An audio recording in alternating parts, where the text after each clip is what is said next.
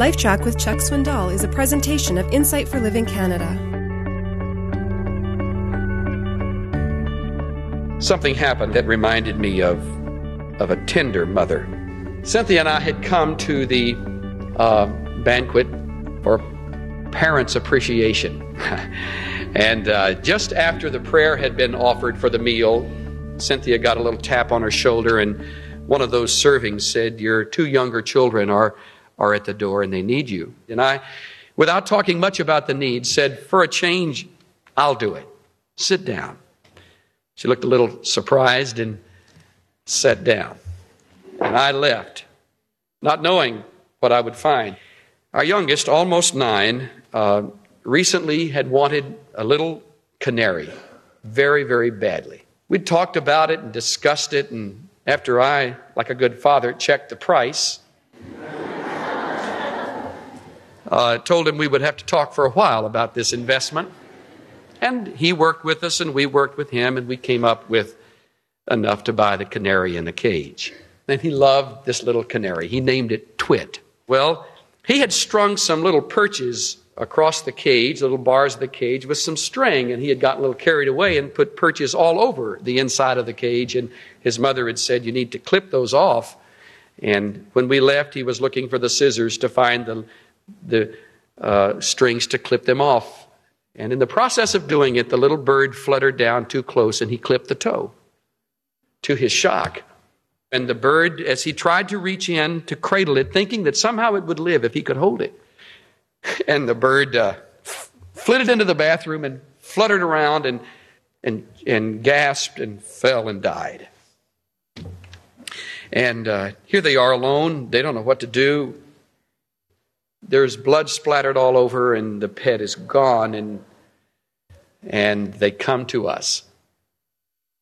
And we picked up the little bird, and we put it in tissue, and I went outside, and we found a shovel, and we dug a deep, deep hole, and with tear-stained eyes, in the depth of grief, we put that little bird in there and shoved the dirt over it.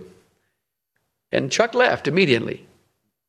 He found a stick and broke it in two and made a little cross with some Elmer's glue. And then he got a piece of paper, and in his own way, he put little hearts all over the paper. And he wrote, "Chuck's beloved bird." He took that little piece of paper and he put it under the cross. And we cried. You know, they learn how to cry from their mom. Suddenly, life stood still. A banquet in all of its significance and a ministry in all of its breadth the next day faded in the distance as two little children cried their heart out. Moms, that's one of your greatest contributions. Don't lose your tenderness. You listen to the voices of today, you become masculine and militant and rough and harsh and even mean. And those little hands that keep lifting up, looking for some sense of tenderness they cannot find in a world in the fast lane. They keep coming back to you.